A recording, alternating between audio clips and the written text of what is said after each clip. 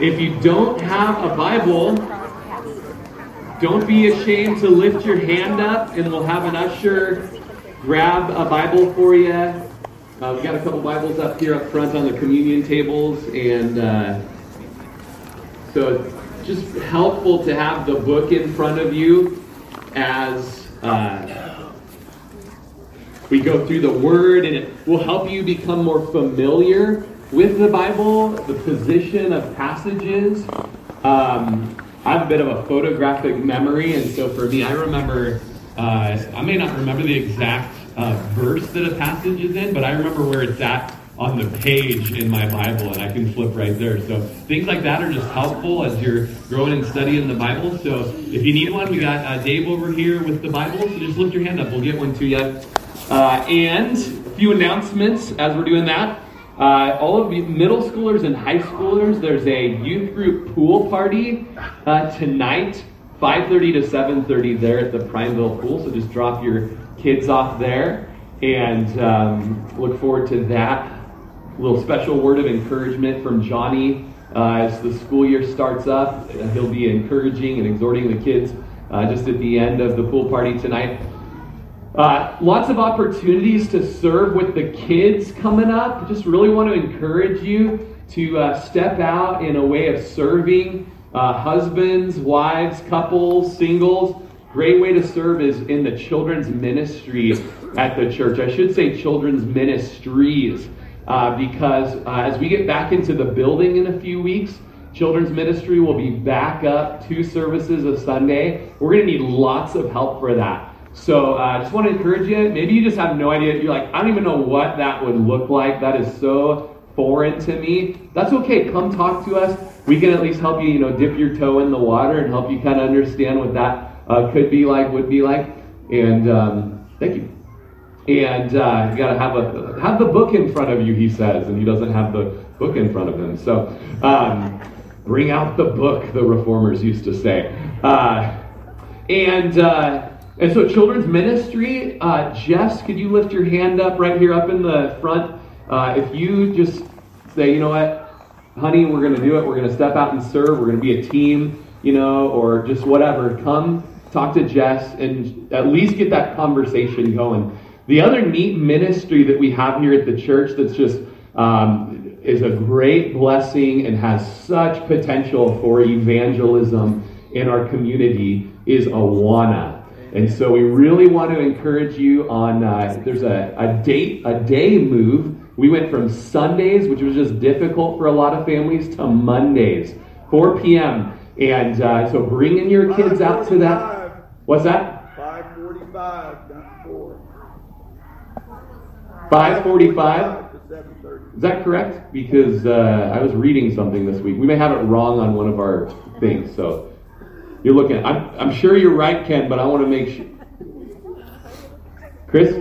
None of us know? Okay. So we just had something on our paper. So Awana is 5:45 to 7:30. Thanks, Ken.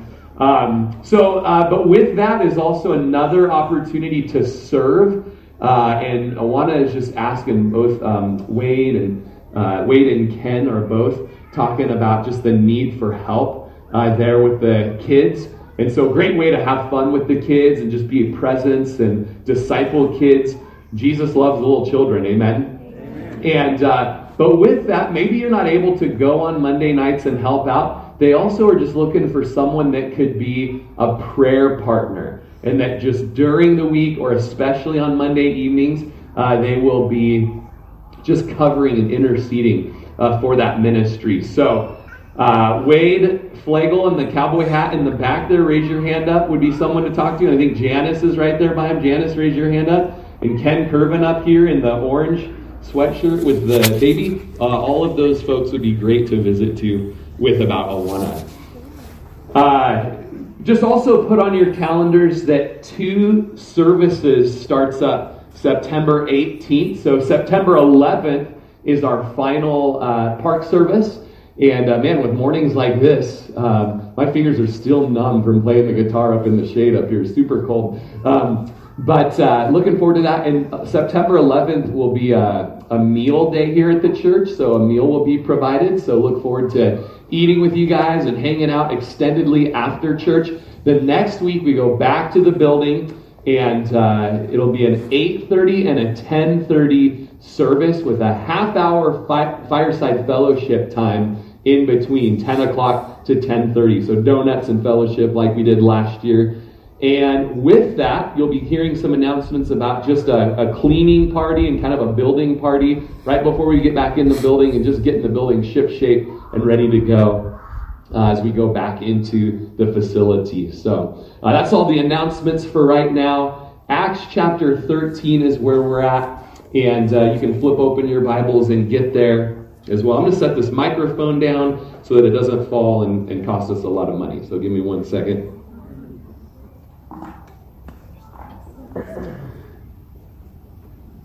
Like a $50 microphone. You think that we can afford that? I don't think so. Just kidding.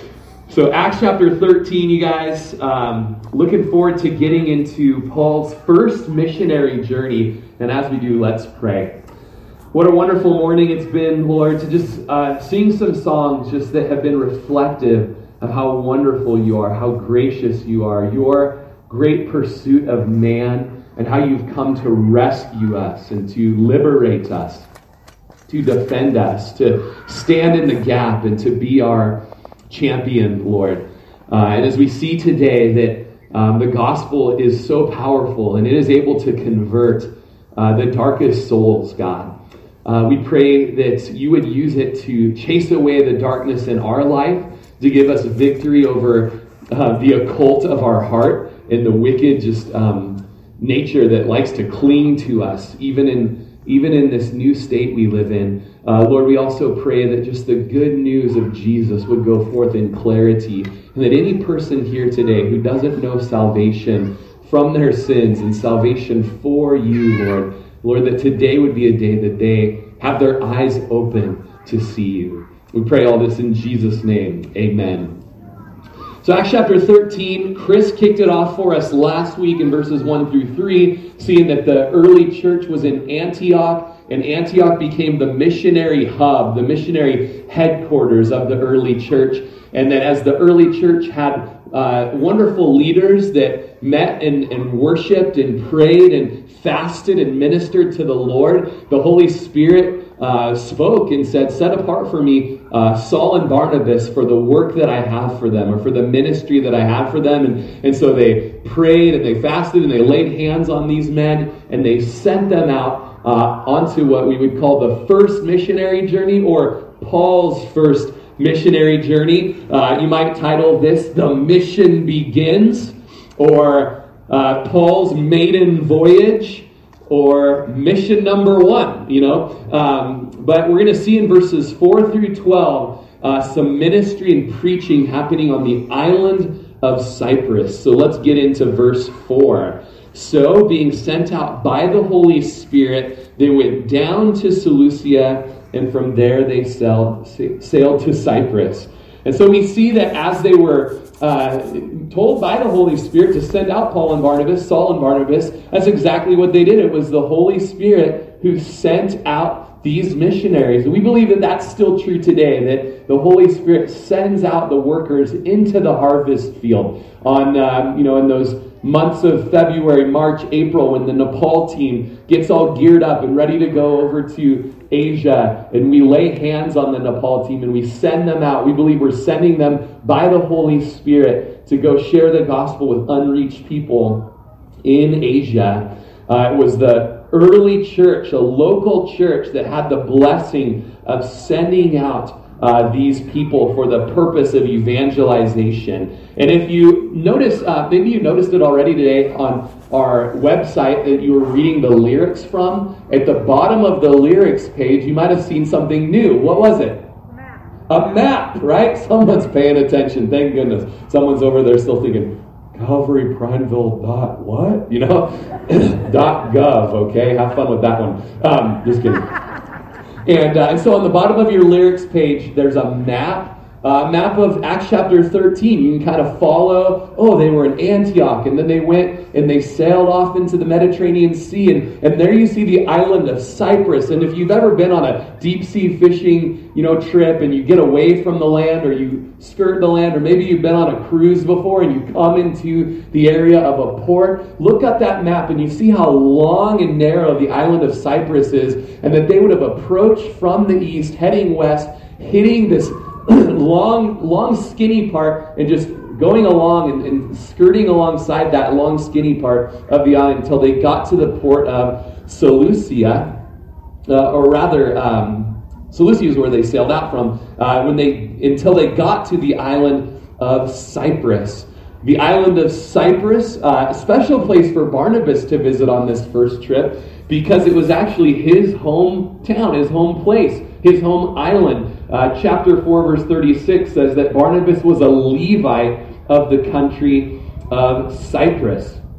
Interesting enough, Cyprus also has another name given by the Hebrews of Elisha or Elisha, and it was a principal export of copper.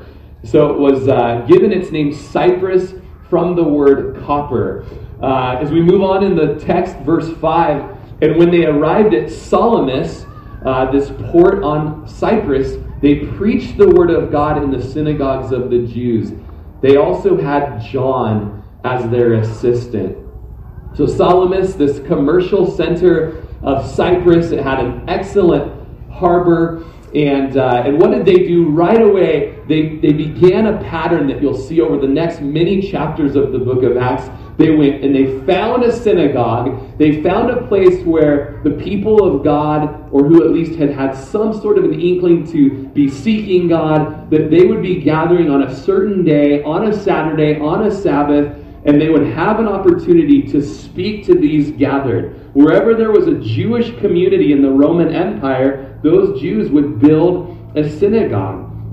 And so the apostles, the missionaries, they would go and find that as the first place they'd go to preach. It's kind of part of the principle of Romans 1:16, that the gospel is the power of God unto salvation for the Jew first, and also for the Greek. And so these missionaries are like, all right, we're going to give these Jews the first opportunity, first dibs, and then when they reject, then we're heading to the non-Jews. And so Paul would go out, he'd preach to the synagogues, and what would he preach? Might underline it there, it's one of the big values of Calvary Chapel, the preaching of the Word of God. Man, there's a lot of great books out there, you guys. There's a lot of good books. There's Christian bookstore. There used to be Christian bookstores. Then Amazon.com came on, and I don't think I've seen a Christian bookstore in years, But if you own a Christian bookstore here today, man, times is tough, but lots of good books, right? Profitable books, helpful books. Yet none of those books are on par or to the same level as the Holy Scripture, as the Word of God, that we are told, the very Word of God, inspired by the Holy Spirit, that holy men of God, 1 Peter chapter 1, were moved along and carried along by the Holy Spirit to write these words, the very words of God, the words of truth, words that the book of Hebrews chapter 4 verse 12 says are so living and powerful, they're sharper than like a double-edged soldier's sword. And they're able to pierce so deep, they pierce to the soul and to the spirit and to the joints and to the marrow. And that great sword of the Holy Spirit, the Word of God, even more than piercing, it's a discerner of the thoughts and intents of the heart. So every time we come to the Scripture here on a Sunday morning at Calvary or wherever we're preaching the Word, we know that this Word is going forth like a sharp surgical scalpel, and it's going in and it's doing a work, and it's doing a work in our thoughts, in our intents, in our heart, bringing conviction, moving us to repentance, conforming us to the image of Christ. As Isaiah 55:11 says, "My word goes forth from my mouth, and shall not return to me void, but will accomplish all that I please. It will prosper in the thing for which I sent it. And so they did just that. They went and they sent out the word of God. They preached the word of God. And it says, a nice little narrative word here, that they also had John or Mark with them as their assistant or as their attendant. Some say that they brought Mark with them because he had been with Jesus during those final nights of Jesus' life. And it was in Mark's home that the final Last Supper took place. It was from Mark's home that Judas left to go betray Jesus. And some believe that it was Mark at the end of the book of Mark that was in the Garden of Gethsemane when Jesus was arrested, and that someone grabbed a hold of the sheets. He had been sleeping. You go to bed, John Mark. You're 16 years old and you know you got to go to bed by 10 p.m. So he was in a sheet sleeping when Jesus left, and then he followed Jesus to the garden.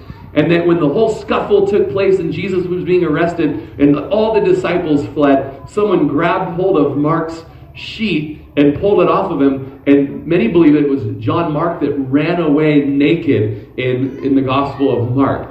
And so they took this guy with them, hopefully to help bear witness to the passion narrative, to what happened in Jesus' final days.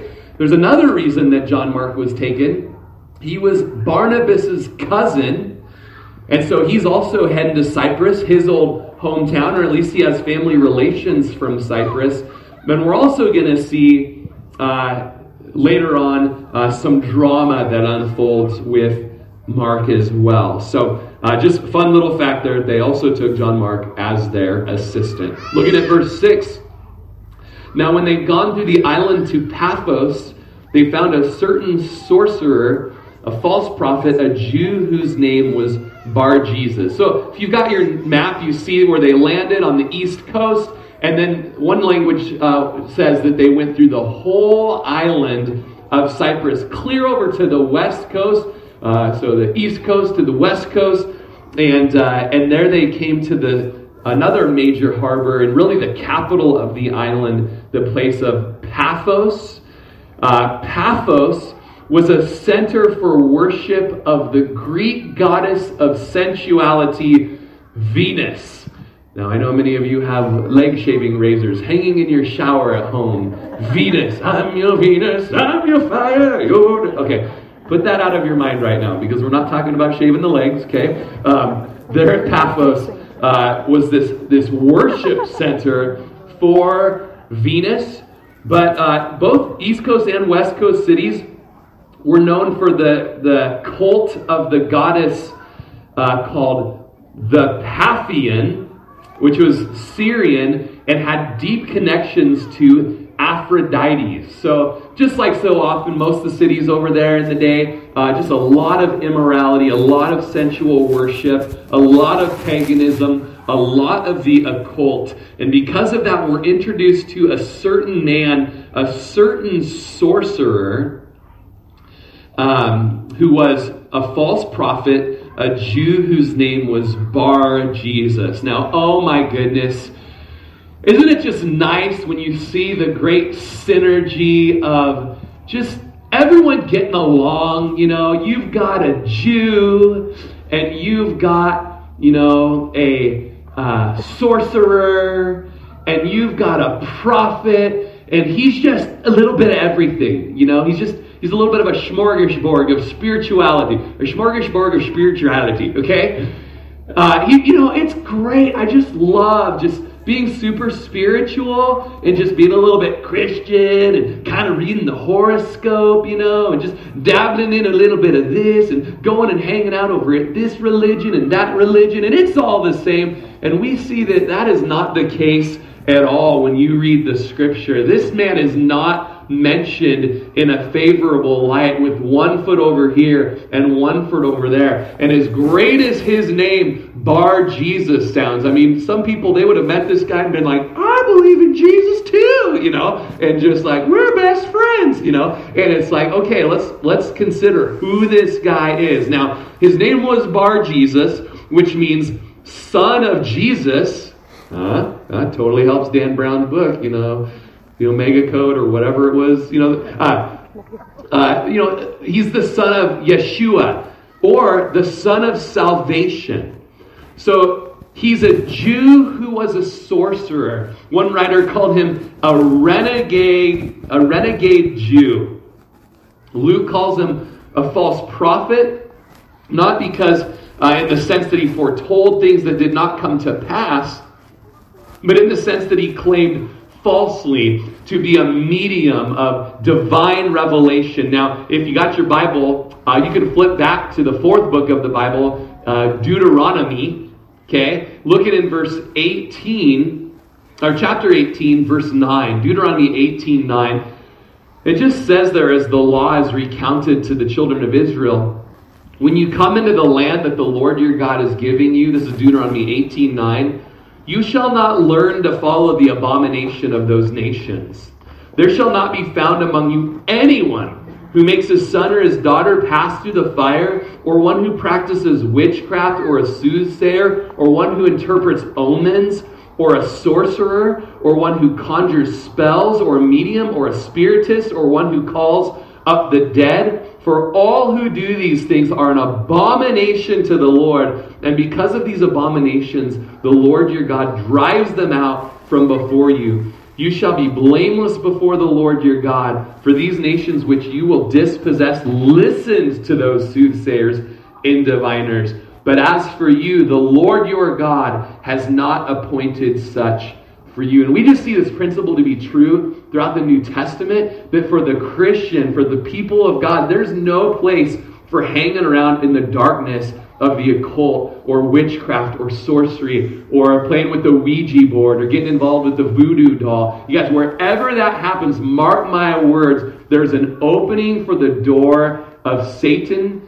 and demon possession and oppression. I'm telling you, you guys, stay away from it. And we kind of have, as a world, we just dabble in so much as a culture, and just ecumenicalism and just being open to everything. You guys, you open yourself up, and you're opening yourself up for the wicked one. It is so dangerous. Stay far from it. And so we have this guy, Bar Jesus, who's a false prophet claiming to speak for God. In verse 7, he was with the proconsul. That means the highest council or the deputy of the country, or like the leader of the country. And so this, he was sort of like instead of the court jester, cracking the jokes all the time, he was the court magician, just there to kind of guide and lead through spiritism. So he was with the leader, the proconsul, a man named Sergius Paulus. A couple things about Sergius Paulus. He was an intelligent man. Very intelligent man. We'll see something else here. That he sought to hear the word of God. An intelligent man who called for Barnabas and Saul and sought to hear the word of God. Now, Sergius Paulus, secular history tells us that he was the ruler of this island around 46 AD, the writer of many books, regarded as a pretty neat man with a great intellect. And he was a guy that was interested in the message of Barnabas and Saul. He wanted to hear from them. Now, the language goes kind of deep. This word sought to hear speaks of that he actually was demanding to hear it. He had to hear this message. Word had gone all across the island and had kind of beat Saul and Barnabas there. And here he says, you know what? I crave to hear what you guys are speaking. Not just your philosophies or your worldviews, but I seek to hear, and there it is again at the end of verse 7, the word of God.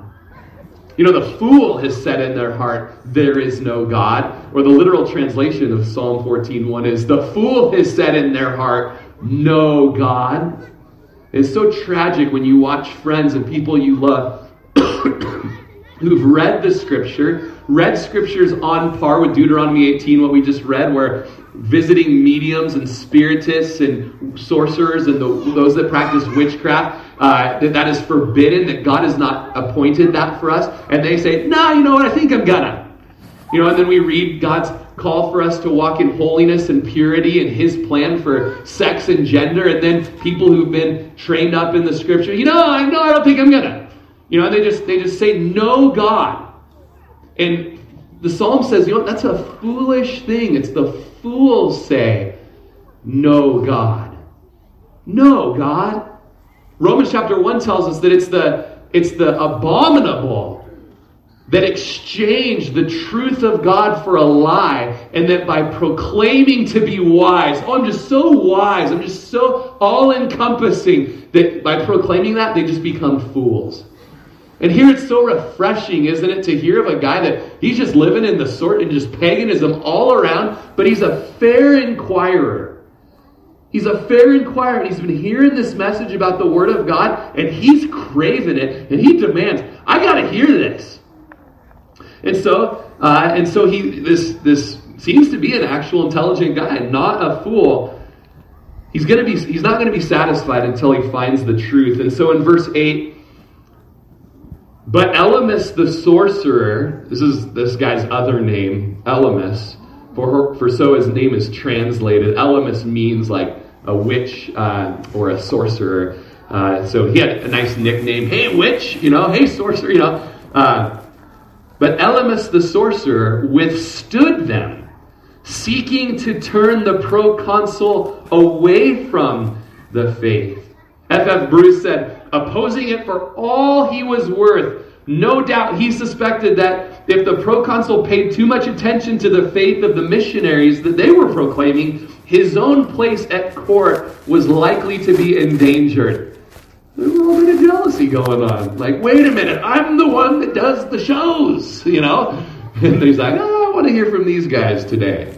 And so Elymas, he begins to, what does it say? He begins to withstand them, or to withstood them.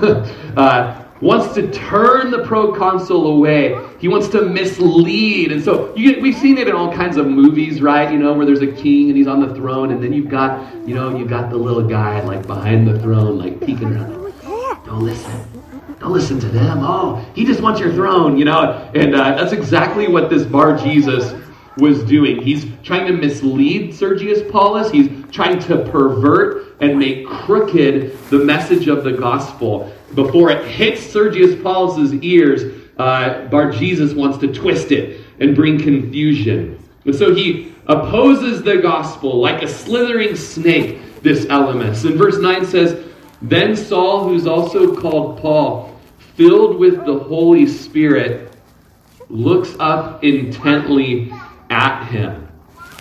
And so here we have just kind of an interesting thing, that Saul is now called Paul. This is the first time, and from this point on, we won't see him called Saul anymore.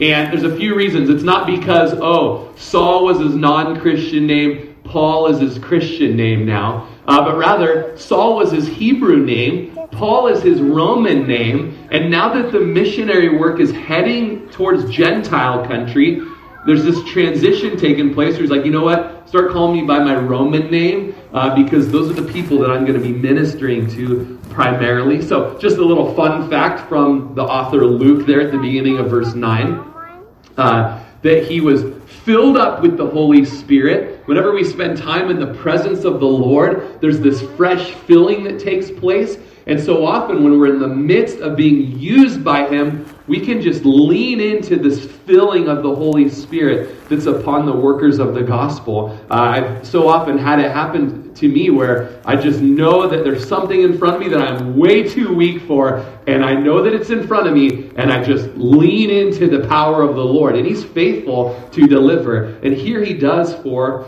Paul. As he's filled with the Spirit, he stares at this witch doctor, he stares at this sorcerer, and he fixes his gaze at him, and he says, verse 10, "O full of all deceit and all fraud, you son of the devil, you enemy of all unrighteousness, or of all righteousness, will you not cease perverting the straight ways of the Lord?" Woo! I just had to vent, Paul is just like, listening, and he's listening to this sorcerer, and he's listening, and pretty soon the kettle's starting to boil,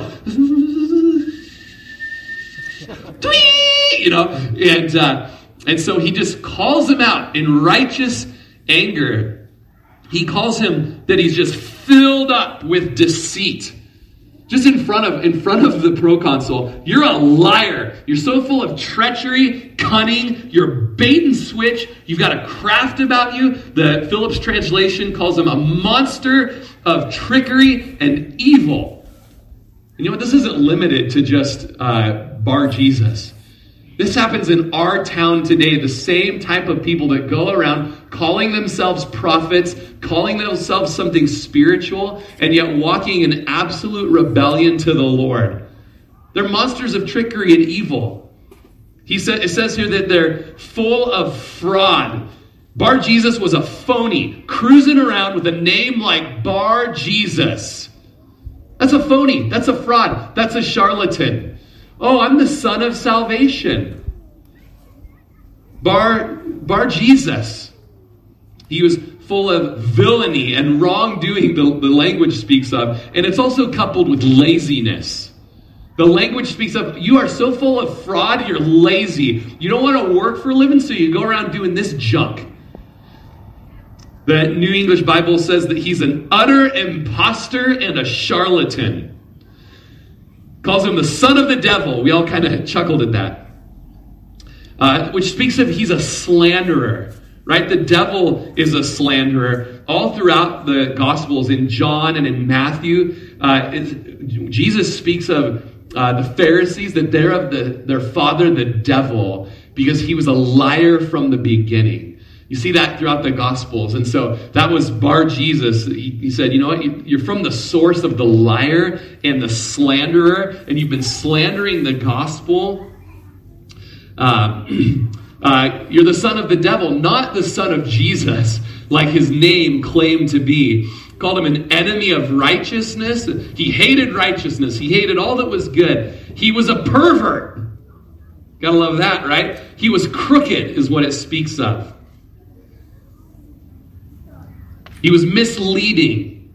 John Stott said he was full of perversion instead of conversion. He was perverting the straight ways of the Lord. And you know what? Some look at Paul and the way that he confronted Bar Jesus, and they say, that's a little harsh. It's a little harsh. I think that we as Christians, we're the peacemakers. So we never open up our mouth when anyone comes around trying to deceive people and trying to lead people in an opposite direction than the Word of God. Just shush and be peaceful, you know.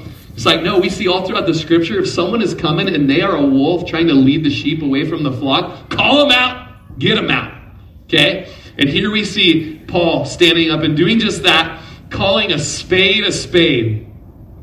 Martin Luther said that there were 9 marks of a preacher. In John Stott's book, Between Two Worlds, The Art of Preaching in the 20th Century, he writes, since the health of the Christian and the church depends on the Word of God and the preaching and teaching of its both, the most important part of divine service and the highest and only duty and obligation of every bishop, pastor, and preacher, it's also such a weighty responsibility that it's extremely demanding. And so Luther gives 9 properties and virtues of a good preacher. Let's see if Paul meets these marks here in his Cyprus ministry. And I know what you're thinking. You're like, I'm going to keep a separate list to see if you meet these marks. Okay, I didn't ask you to do that, okay? But if you have to, you have to. So 9 marks from Martin Luther of a healthy, good preacher. Number 1, he should, of course, teach systematically. Okay? He should teach systematically. That's through the Word. Okay, teaching through the Word of God. I was on the phone with Josh Bryant this week, and he told me, it was actually through Voxer, so it was a recording. It was really funny. He goes, I was listening to Skip Heitzig, and he had interviewed J. Vernon McGee back in the day, and he said, man, isn't teaching through the Scripture such a wonderful method, just going through the whole book and withholding nothing? And Skip asked J. Vernon McGee, why do you think more pastors don't do this? And so Josh, he's conveying this through recording on the phone. He says, J. Vernon McGee said, "It's because they're so lazy." And Josh just did it so perfect. I just laughed and I sent him a Fox back. Like, that was such a good impression of J. Vernon McGee. It's because they're so lazy. I feel like I got molasses under my tongue when I say it, right? Lazy pastors that don't want to do the work of going through the whole book. But, so what do we know? Twice already of Paul as he's going through. He's preaching the word, right? When he comes back through Ephesus in Acts 20, he's going to say, "I have not withheld any of the book for you guys." We went through it all, okay? We go through the book, right? So he should teach systematically. Number 2, he should have a ready wit. Write that down. He should have a ready wit. Okay? You're like, so far you're 1 for 2 here. Okay. He should be eloquent. Okay? Have a good voice and a good memory. Next, he should know when to make an end. Where are you, Adam? He should know when to make an end. Okay? Or at Calvary Chapel we say, "Bring it in for a landing, preacher." Okay? And one might add, how to make a beginning. For he should be sure of his doctrine. Then, 8thly, he should venture and engage body and blood, wealth and honor in the word. And 9thly, he should suffer himself to be mocked and jeered of everyone. And I think that's something that we see of Paul right here, is he's stepping out he's crossing a line here where he's calling out the wicked one. And he's going to actually take a step of faith. He's going to say, something's going to happen to your body right now, Bar Jesus, that if I'm wrong, then I'm wrong. I'm the false prophet, but I'm stepping out and I'm willing to be wrong on this one and be jeered at. And Stott just closes this by saying, the risk of ridicule, the risk of losing life, wealth, and name, these, according to Luther, were the ultimate tests of a good preacher. So he calls out Bar Jesus. He tells him straight up, "Hey, we've been preaching the word, but you've been perverting the straight ways of the Lord." You might remember that I grew up in the We Sing family. Anybody know We Sing here? It's a little kid's book. My aunt was the author of that. And so I actually got to sing on a couple of recordings. Just like a little kid's songbook. So and there's a song on it about a crooked man. Do you remember the crooked man? It says, there was a crooked man, and he walked a crooked mile. He found a crooked sixpence against a crooked stile. He bought a crooked cat, and he caught a crooked mouse, and they all lived together in a crooked little house. Okay? Changed my life, honestly. This song is about Bar Jesus. All right? A crooked man on a crooked road with a crooked cat and a crooked mouse, right? And that's where that word perverted comes from. It means perversion. It's crooked. He's changing the straight ways of the Lord, and he's trying to make it crooked before he gets into the ears of the proconsul. He says, "Will you not cease it? You've been doing it the whole time. It's time to stop." And so Acts 13:11 says, "And now indeed the hand of the Lord is upon you, and you shall be blind, not seeing the sun for a time." And immediately a dark mist fell on him, and he went around seeking someone to lead him by the hand. And so we read just a chapter ago, chapter 11, so 2 chapters ago, we read about the early church in Antioch and how the hand of the Lord was upon them to preach the word, and revival was happening. Isn't it wonderful when the hand of the Lord is upon you and there's a movement of the Lord happening, and there's great grace and great holiness and great passion for him and great love for the truth. And then here we see now the hand of the Lord. Oftentimes in the Old Testament you see this, the hand of the Lord can also be upon someone for judgment. And so the hand of the Lord was upon this sorcerer here, and what would happen to him? He was going to be blind, not seeing for a time. I was reminded of a friend of mine who was a missionary in Jamaica for a while, and he was crossing a bridge one day, and some thugs ambushed him, and they took his glasses and took his wallet, And they took his glasses, he couldn't see. And as they're picking on him, he just full on goes Paul in Acts chapter 13 and just says, I'm a servant of the Lord Jesus Christ, and either give me my glasses back or you're going to go blind in the next 10 seconds. And they gave him his glasses back and they ran away. Kept his wallet, but no, I don't know what happened to the wallet. But I always think of that when I'm listening to this. And so he says, okay, now you're going to be blind. And so immediately a dark mist fell on him. Ladies, the next time you're sitting by your husband and you're watching Sense and Sensibility, or some sad, sappy movie like that, and he starts getting a little choked up, a little bit, and you say, what's wrong? And he says, just getting a little bit misty-eyed. Tell him, remember Bar Jesus. Okay? He'll get dried right up. Am I right? Okay, so immediately a dark mist falls on him. Maybe this mist, it seems that mist was visible to others. I mean, can you imagine? They're just in this courtroom or whatever it is, and Sergius Paulus is there and just kind of comes down on him, and he goes blind. Very similar to Saul. Do you recall in chapter 9 when he went blind? He'd been rebelling against the Lord. And after the Lord caught him on the road to Damascus, what happened to him? He went blind, and something like scales were put over his eyes. Do you recall that? There was a man named Venerable Bede who wrote, Paul was remembering his own case, and he knew that by the darkening of the eyes, the mind's darkness might be restored to light. And so maybe through just some time in darkness, he'd have a time to, in a sense, fast and reflect upon righteousness. And so Bar Jesus went around seeking someone to lead him by the hand. That implies that nobody wanted to lead him by the hand.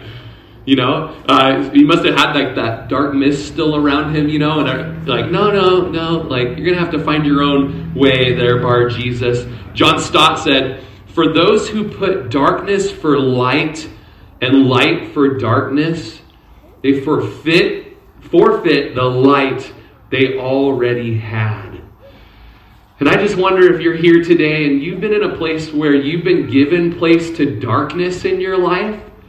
You've been letting the wicked one speak crookedness and perversion into your mind, into your heart, into your worldview. And there may have even been a time in your life when you walked on the crooked path, the straight path, or as Jesus calls it, the narrow way, the way of Jesus that is truth and life. But you've been listening to the world. You've been listening to the TikTok videos.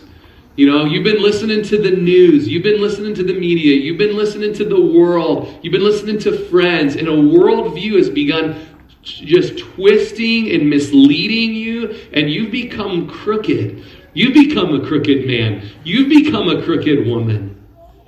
And even today, you come to this park, and I praise God that you're here. But you're here with a dark mist about your eyes, and you've been unable to see. And I pray that the Lord today has been able to give you just a pinhole through the mist or through the scales that you can see the light of Jesus and the truth that's in him. And I pray for you today that maybe you would not be a Bar Jesus or an Elymas the sorcerer, but that you would be a Sergius Paulus, fair-minded and intelligent. Seek these things out to see if they're so. And what happened in this whole story with Sergius Paulus? Look in verse 12. Then the proconsul believed when he saw what had been done, being astonished at the teaching of the Lord. When are they going to make a good movie on this stuff? That's what I want to know. This is great. Full-on witch doctor, full-on sorcerer, full-on gets owned by the gospel, has a mist about him. He's going around, somebody help me get out of here. They're like, you're on your own, Bar Jesus, And then you got the governor sitting there watching this whole thing, and what is his response? This is incredible. I believe. So Sergius Paulus believed when he saw what had been done, and he was astonished. Now, he believed when he saw the mist, but what was he astonished at? It's like the third time we see it in this little section. Astonished at the teaching of the Lord, or the teaching of the Word of God. He was deeply impressed at the teaching of the Word of God, or the language speaks of shaken to the core of the teaching about the Lord. And has anyone ever been there in their walk with Jesus? Maybe today is the first day for you. I remember for me where it became so much more than just religion, but when the Holy Spirit began to speak to my heart as I read the Word, my heart was just changed, and I hungered and thirsted for more. And when I started having pastors preach the Bible to me, man, it was just impactful in my life. It shook me to the core. Even still, I'll listen to some of my favorite pastors, and they'll speak to me, and it just shakes me and makes me tremble at the Word. The Word of God, 3 times we've seen it in this short little section, was a vital component to Sergius Paulus' salvation. In that same book, Between Two Worlds, there's a quote that always rang true to me, and Stott writes it. He says, "It was the preaching of this divine word, not political intrigue or the power of the sword, which established the Reformation in Germany in the Middle Ages." Martin Luther would write later, "I simply taught, preached, and wrote God's word. Otherwise, I did nothing. And while I slept or drank Wittenberg beer with my Philip at Amsdorf, the word so greatly weakened the papacy that never a prince or emperor inflicted such damage upon it. I did nothing, the Word did it all." That's why I love preaching the Word, just bringing the Word. Have you ever been there, even just in your own times in the Bible, and you're reading, and you're just like, I've never noticed that before. Man, that ministers to my heart. Something that you've read 100 times before, it just ministers right where you're at, convicts you of sin that you're in, draws you to repentance, moves you to prayer, moves you to singing or to praising the Lord. That's what the Word of God does, because it's not a dead book written on a bunch of papyrus. It's the living, breathing, active, powerful words of God. And the world has been changed by it, so much so that in the Reformation, Martin Luther, the morning star of the Reformation, he says, all I did was brought the Bible. All I did was bring out the book. And it did it all and changed the world. And I pray today, you guys, and we'll have the worship team come back up now. I pray that just today, as the word just goes over, and it's a great, true story of missionary adventure on the island of Cyprus, that your heart is awakened to the living God, the true God, who acts and moves among his creation, who acts and moves in such a way that he has pursued us, even though we've rebelled against him, even though we've done wrong against him, even though in his justice he has the absolute right to just smite us, squish us, obliterate us, and move on and try something better that works better next time. Instead, he has come down to our level in what's called the Great Condescension. Our Creator came to this earth, lived among us, did nothing but serve us, bring hope, bring life, bring light, bring healing, show his power, show his might, show his love. And in all of that, he was only betrayed. In all of that, he was only rejected. In all of that, he was betrayed and arrested and bruised and beaten and wounded and executed in an excruciating manner. Dying on that cross in our place, so that anyone who would receive that great love, that great act of love, the blood from that cross would be sufficient to wash away their sins. Anyone who would believe. So if you're here today at this park and you're hearing this message, you're hearing about a God that is actively pursuing and moving his created people to have relationship with him, to be forgiven of sin, and to have a new life, a life that's everlasting. And I want to invite you today, if you've never received such a life, I want to invite you to join the list of all those who have. And one of those names on that list here is Sergius Paulus. I want to invite you to be fair-minded today. I want to invite you to be a receiver and a believer of the Bible that you've heard today. So maybe right where you're at, you can just set your things aside.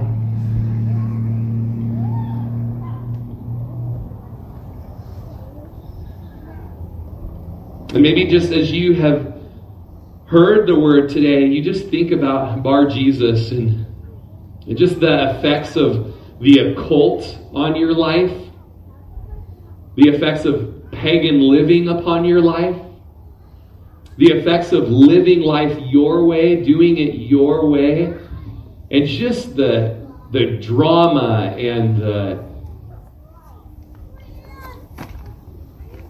the warfare, the lack of peace, the turmoil, the fighting, and the destruction that has left in your life. It's like there's a dark mist upon you. It's like you've been living your life blinded, looking for someone to lead you around. But you're here today, and I just pray right now that that dark mist would just be blown away and that you would be able to see life and hope that's in Jesus Christ. That you would be able to be fair-minded like Sergius Paulus. That you would trust in what you've heard today, that Jesus is the way, the truth, and the life. It's a narrow way. It's a straight way. It is the way. And that right where you're at, you can receive the hope of heaven, the hope of forgiveness of sins. Your sins would be washed away. You'd be given today a new heart and a new mind, a new will that can obey and wants to follow after God. You're given a new mission to be a part of this missionary journey of telling the whole world of new life and hope in Jesus Christ. So right now where you're at, just cry out to the Lord. You can cry out in a whisper, you can cry out vocally, you can cry out from your heart. Just cry out to the Lord and say, Lord Jesus, blow that mist away from my eyes. Help me to see clearly. Help me to see sin for what it really is and the destructive wake that it has left behind me. Forgive me of that sin. Thank you for dying. Thank you for your blood that washes away my sin. I want to be new, Lord. I want to have a fresh start. I want to be a Christian. I want to be a part of this mission of telling the world about your awesome love. Change me, God, for your fame and for your glory in this world. If you prayed that prayer today, I want to encourage you that God has heard that cry and he's begun an incredible work in your life. The first incredible work is he's forgiven you of your sins. And you can go forth today with great faith and trust that that's happened. And now he has a plan for you, for your future. Why don't you guys go ahead and stand with me? I'm going to move over to the guitar here and we'll close.